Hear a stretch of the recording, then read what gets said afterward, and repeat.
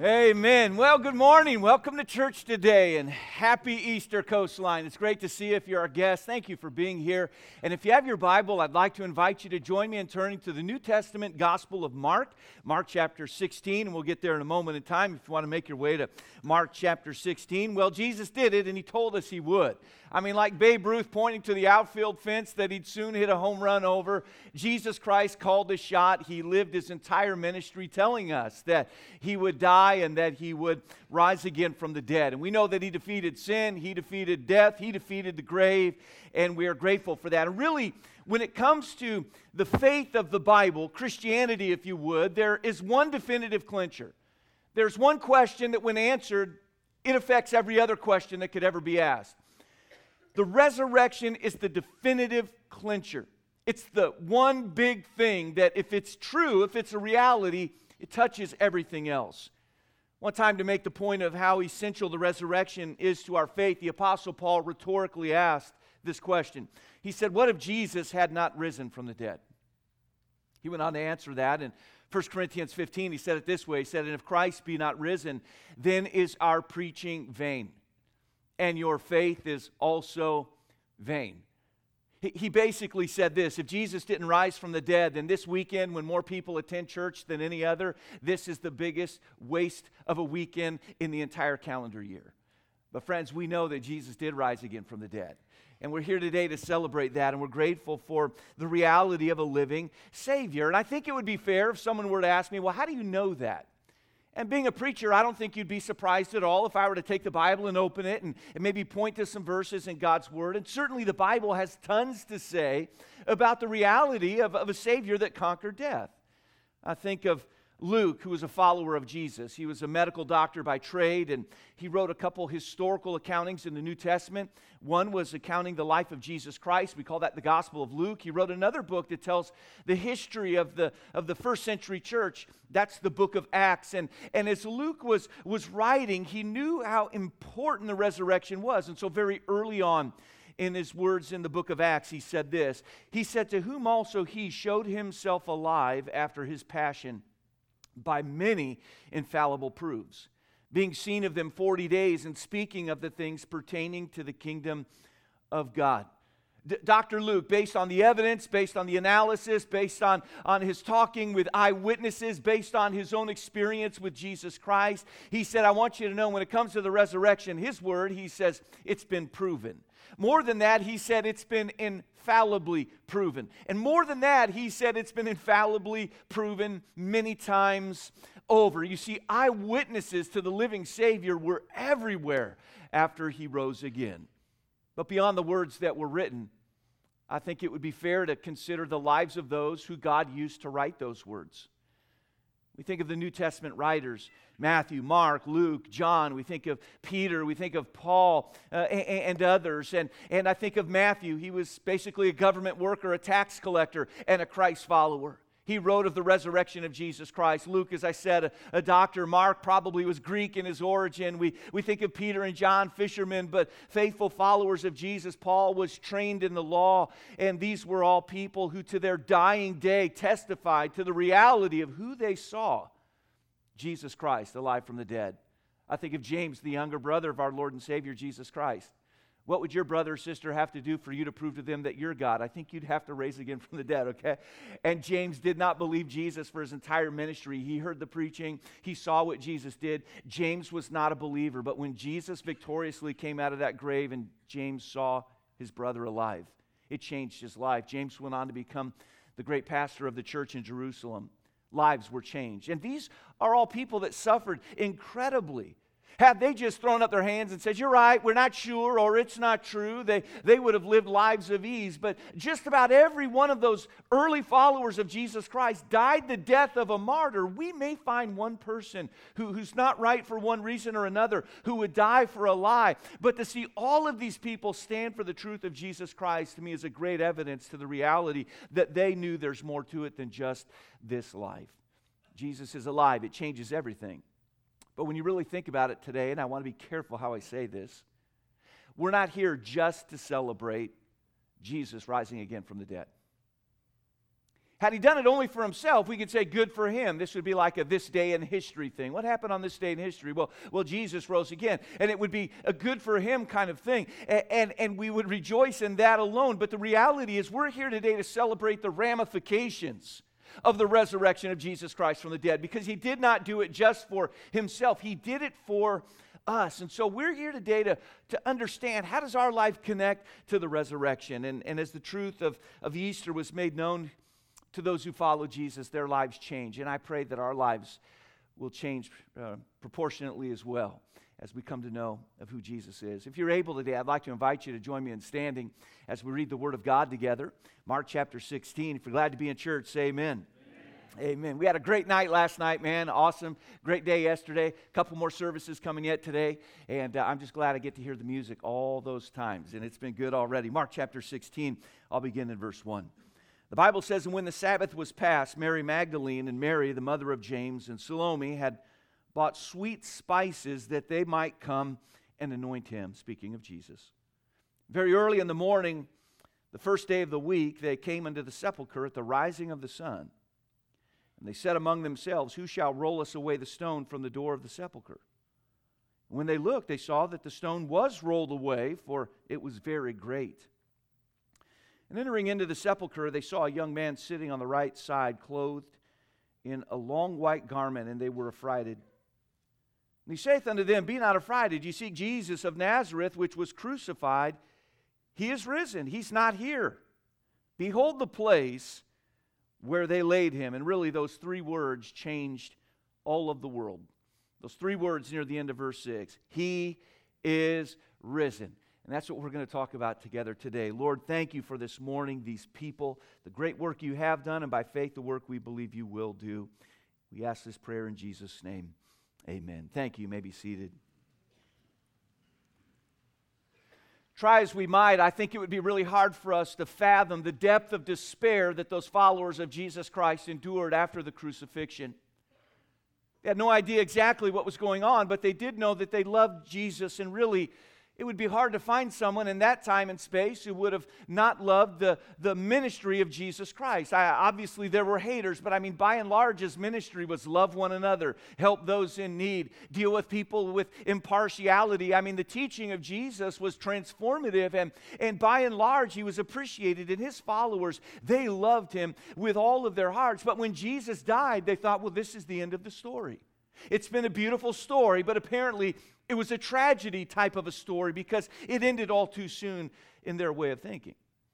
It wasn't until they came to understand that Jesus had indeed risen from the dead, as he said, that their lives began to change in ways that before they never could have imagined. You see, the power of the resurrection brings some change into our lives. And one risk a pastor has to watch out for on Resurrection Sunday is the risk of trying to say everything in a single sermon. You guys don't want that, and I don't want that either. But there are three powerful truths that come from the resurrection that I hope to give to you today.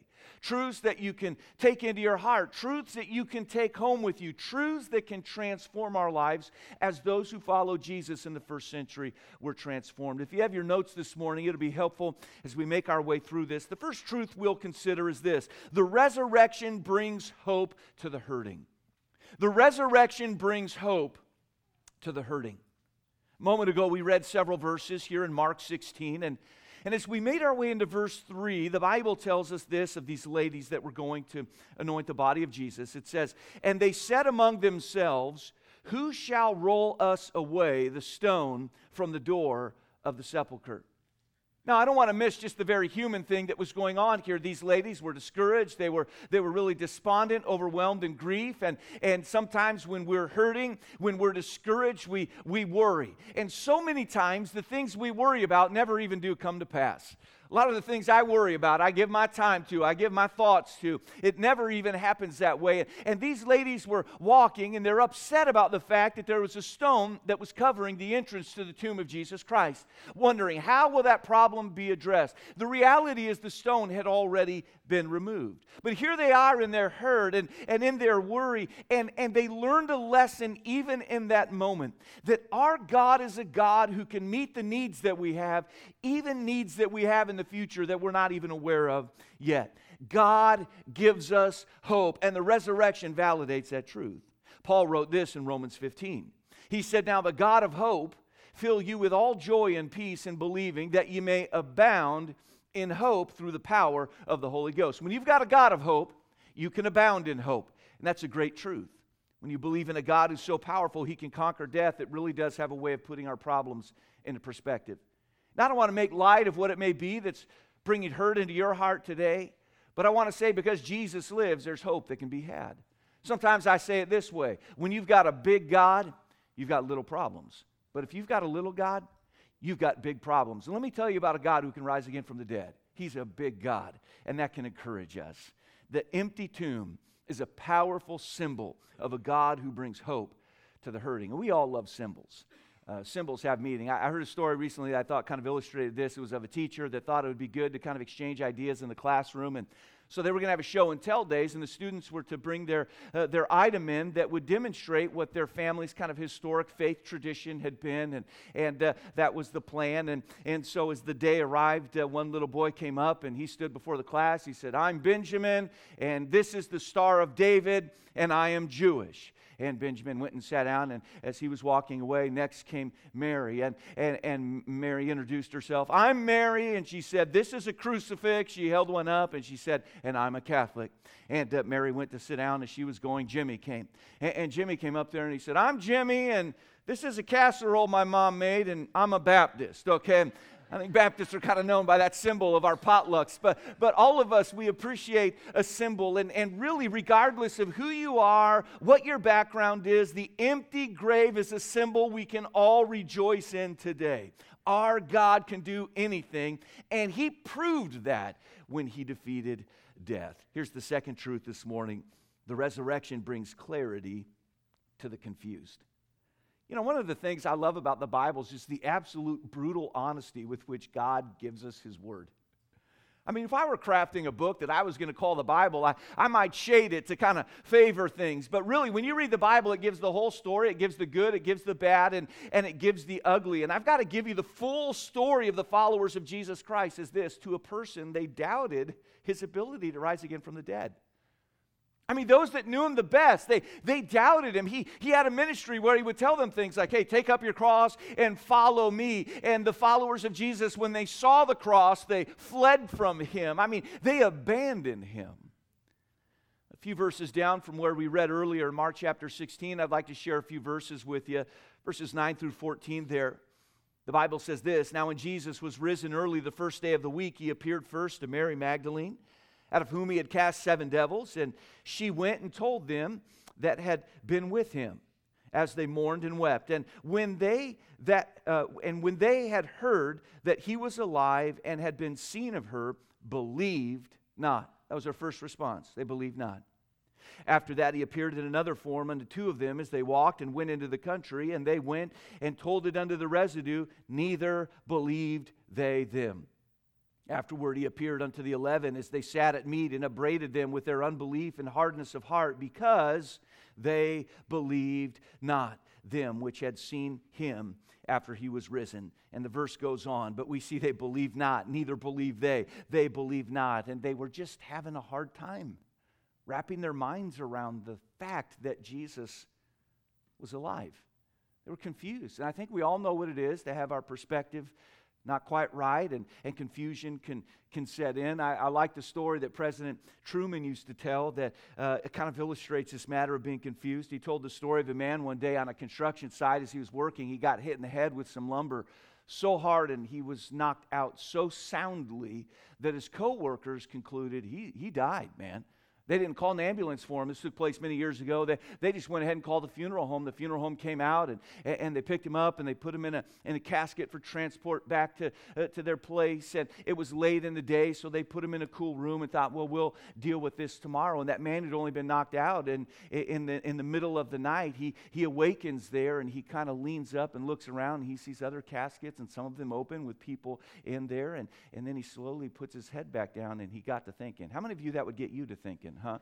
And so he got to thinking, and he's thinking as he's laying there, he's thinking, you know, if I'm alive, why am I in a room with a bunch of people who are not? And why am I laying in a satin-lined casket. And then he continued thinking. He thought, but if I'm dead, why do I have to go to the bathroom so bad? And so sometimes we have these times of confusion. We can't figure it out. Let me tell you something. The resurrection, more than anything else, brings a clarity when it comes to us understanding who God is and what that means to us.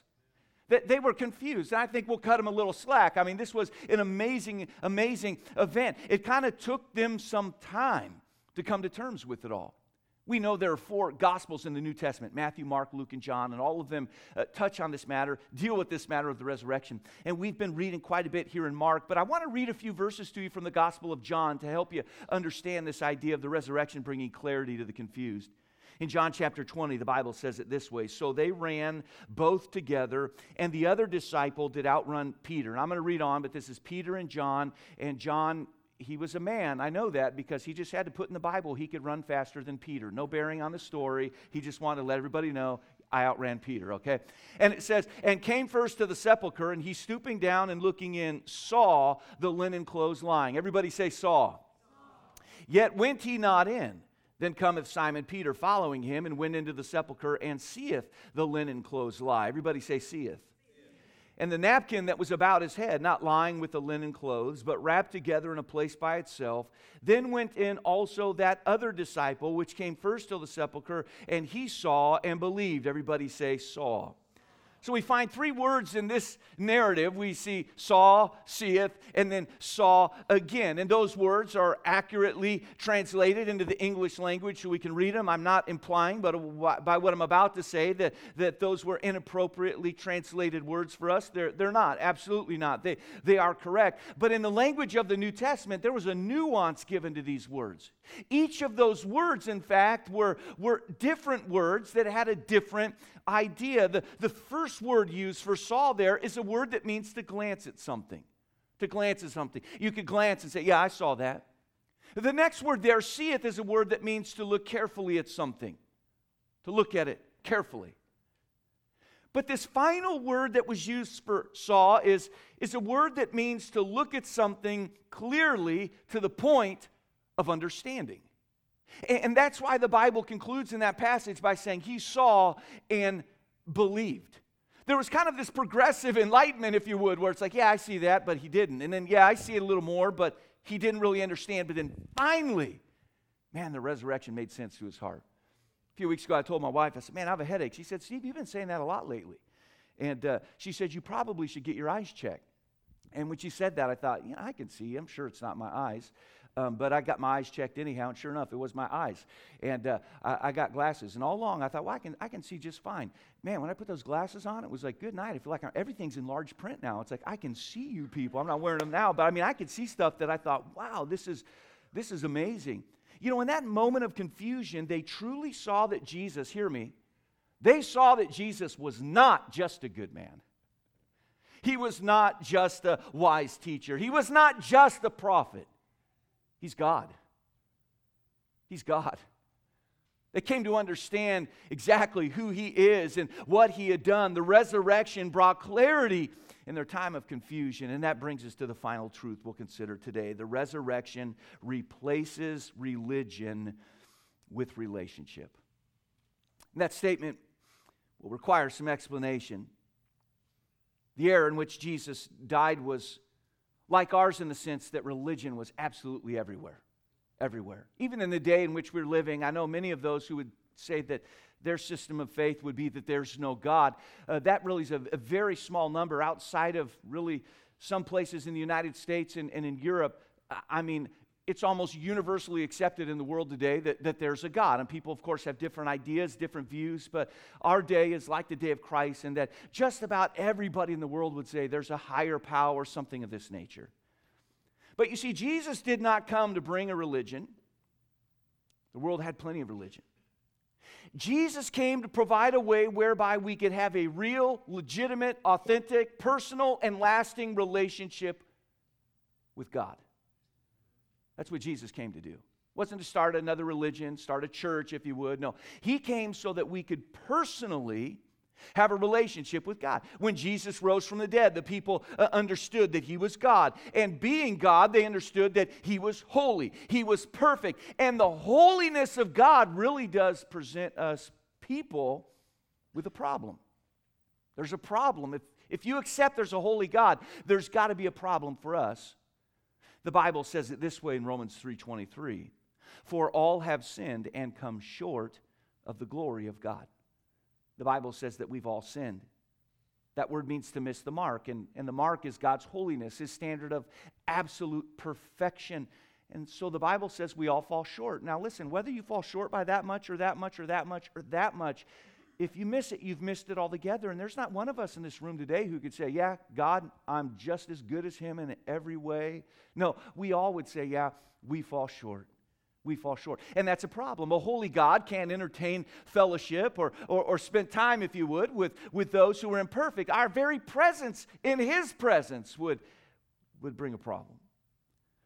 The Bible goes on to address this in Romans chapter 6 by saying this: the wages of sin is death. Now I'm going to read on, but the Bible says what we deserve, what we have coming, what we've earned because we've missed the mark and fallen short is spiritual death, which is eternal separation from God. The verse goes on to say this, however, but the gift of God is eternal life through Jesus Christ our Lord. The gift of God. Now, the first half of that verse is kind of a bummer because all of us here today are sinners. We're like, wow, man, I deserve to be separated from God forever. I don't deserve to have a relationship with God, my sins forgiven, a home in heaven. I don't deserve any of that. But it's the second half of that verse that says the gift of God is eternal life through Jesus Christ our Lord. Did you know that God loves us so much that He came to die in our place?